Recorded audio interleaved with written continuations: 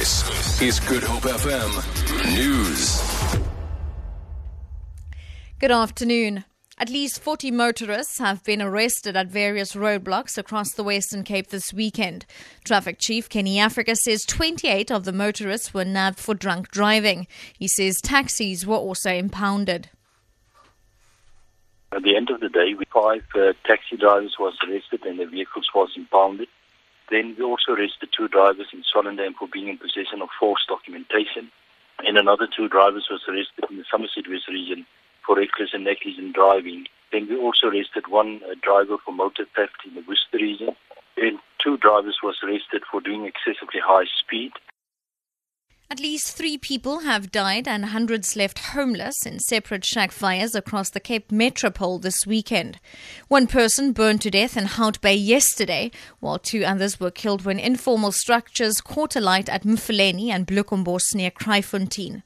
About 600 people were displaced in the Imizamu Yetu informal settlement at Hout Bay. Cape Town Fire Services spokesperson Theo Lane says the cause of the fires is unknown and is being probed by police. The Gauteng Alliance and AfriForum say they fully support talks that are underway about transformation at universities around the country. They were briefing the media in Pretoria on disruptions, violence and racism at some universities. This follows an incident in which protesters and spectators clashed at a rugby match at the University of the Free State last week.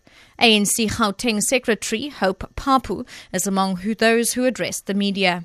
We actually learned from the university that as part of the amendment to the Higher Education Act, they're discussing the strengthening of the institutional forum. Remember, every university and tertiary higher education institution must have an institutional forum which must deal with the transformation issues. We're saying while still discussing the issue of the institutional forum, the university must set up that forum which must discuss all burning issues of the university, including the language.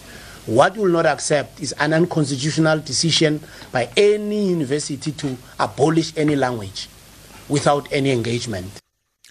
And finally, South African Louis Oosthuizen has overcome a nervous start to eke out a 1-stroke victory at the Perth International Golf Tournament.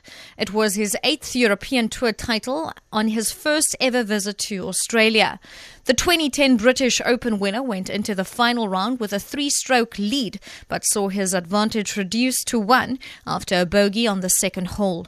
Oosthuizen regained his sole possession of the top spot after consecutive birdies on the 7th and 8th. Frenchman Alexander Levi finished second, with Australian Jason Schreiber a stroke further adrift in third. For Good Hope FM News, I'm Shellen Barnes.